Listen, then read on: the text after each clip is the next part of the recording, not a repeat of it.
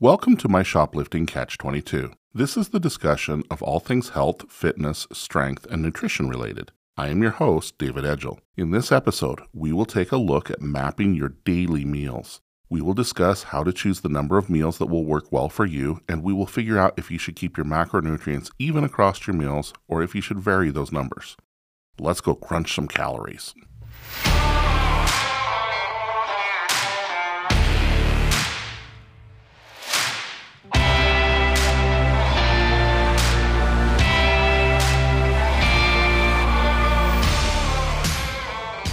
Welcome, everyone. This episode is part 6 in the series of Foundations of Nutritional Planning. Before you explore this episode, I would recommend that you listen to episodes 3, 4, 5, 6, and 7. Those episodes will prepare you for the information in this session. The focus of this episode will be to help you to decide how to organize your daily meal structure.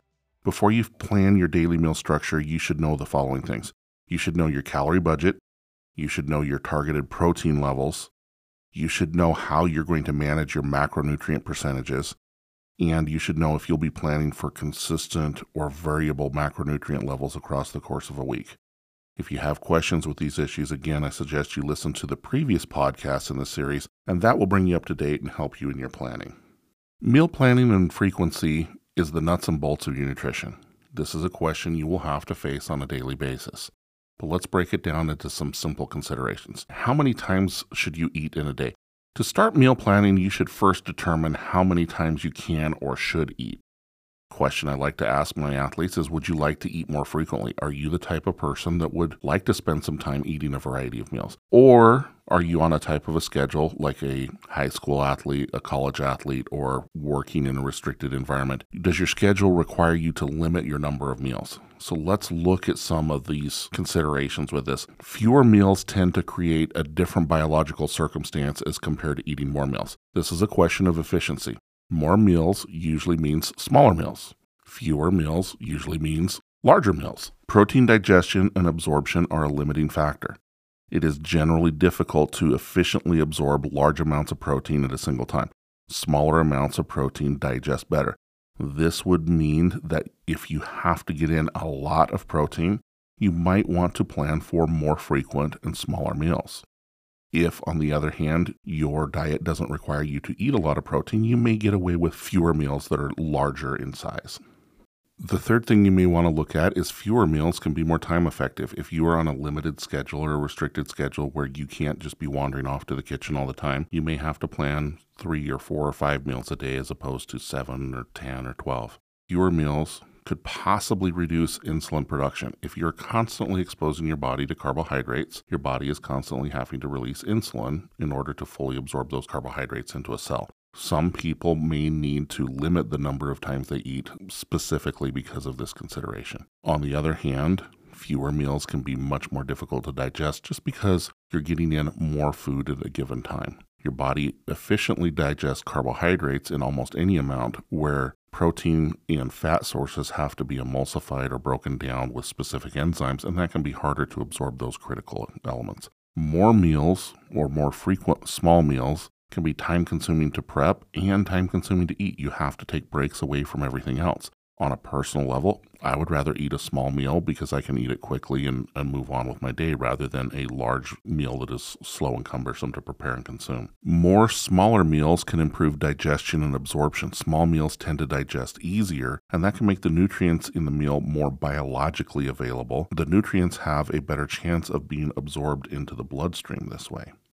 Many people are unaware of the fact that more meals, more frequent meals, can boost metabolism and calorie burn through processes called thermogenesis and peristalsis. Thermogenesis is just a statement saying your body heats up as it is going through that digestion process. And peristalsis is the actual squeezing of the food through all of your GI tract, through all of your tubes. Your GI tract is made of smooth muscle. It squeezes your food from the time that you swallow it all the way to the other end. Just eating small meals keeps this action more active and can help you burn calories.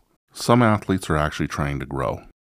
You get junior high or high school athletes that are needing to put on some size or some weight for their sport because they have the height, but they're a little skinny for their structure. They want a boost in insulin production, so more meals can boost insulin production, especially in the case of meal planning that is higher in carbohydrates. This can benefit that skinnier athlete to be able to put on some of that much needed mass over time. Another consideration is that more meals can stabilize blood sugar through lower glycemic loading. This is especially effective on lower carbohydrate plans. We can see that there's some benefits from using smaller, more frequent meals and other benefits of using larger, less frequent meals. Professionally, I recommend eating frequent, planned, small meals and doing so as often as your schedule will reasonably permit. I've seen very little value to the current fad concept of intermittent fasting. We used to call that binging and starving. Quite to the contrary, I've seen the binge and starve cycle of intermittent fasting as a good way to train your body to maintain fat and abandon lean tissue. It may work well for sedentary people who tend to graze on snack food garbage all day, but it does not provide an adequate window for providing essential nutrients for bodies that are athletic or are working toward fat losses or muscle gains. That being said,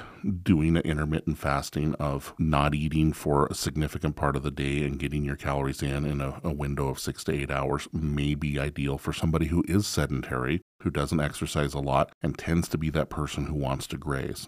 On the far other side of the scale, I have had bodybuilding clients that have eaten as frequently as 17 times a day due to hard physical labor type of jobs. My leanest bodybuilders are always eating at least 6 meals a day and usually much more often than that. So if getting lean is your thing, more frequent smaller meals really may be that advantage you're looking for.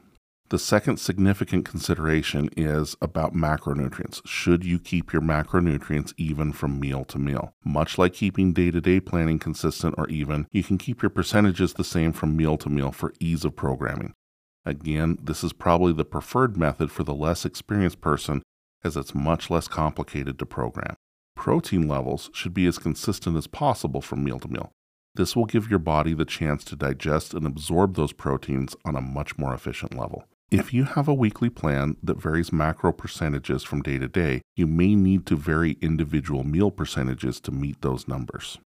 I think the most important consideration in deciding whether you're going to keep consistent from meal to meal or if you're going to vary your percentages from meal to meal has to do with your sensitivity to the effects of carbohydrates. If you are sensitive to the effect of carbohydrates, you may need to vary your percentages from meal to meal during the day. What do I mean by that? Myself as an example, I am very sensitive to carbohydrates. A meal high in carbohydrates makes me very sleepy. This can negatively affect my productivity early in the day and can cause a roller coaster effect to my blood sugar levels, making me want to consume more and more carbohydrates, and it gets me off track. On the other hand, my focus and energy stay constant and high after I do a high fat and high protein meal. I personally perform the best energy level wise and focus wise with a high protein fat in the morning and starchy carbohydrates introduced before bedtime. I used to tell people, get your carbs in early in the day and burn them off. That's not necessarily a good idea for everybody. It works well for some, but don't worry if it doesn't work for you. If I have a significant training day scheduled, it works best for me to consume the necessary carbs the night before so that I have them available for training the next day. If I eat those carbs just before training, I want to sleep my way through training and I don't have good workouts. These considerations may be reason enough for you to vary your macronutrient balance from meal to meal, but the goal is to still hit your numerical goals at the end of the day.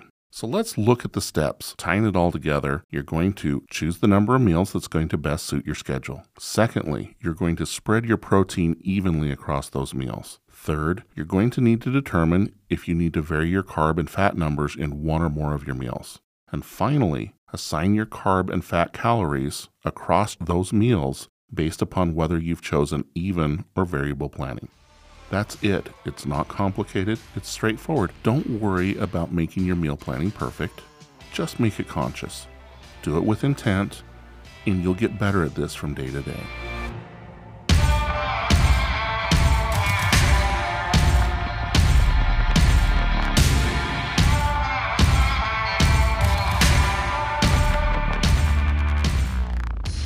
Thank you for joining us for this episode of My Shoplifting Catch-22. I hope you will take advantage of this information so that you can better manage your day-to-day meal planning. If you have not yet subscribed to our podcast, I invite you to subscribe now so that you can be notified of our next episode. I also invite you to share this episode with friends, family, and workout buddies that will also benefit from this information. Come visit us at myshoplifting.com and join our community with a digital membership subscription for workouts, exercise programming, recipes, and easy-to-understand video instruction. If you have questions, feel free to contact us and let us help you in your fitness journey. Join us again next time as we continue the conversation.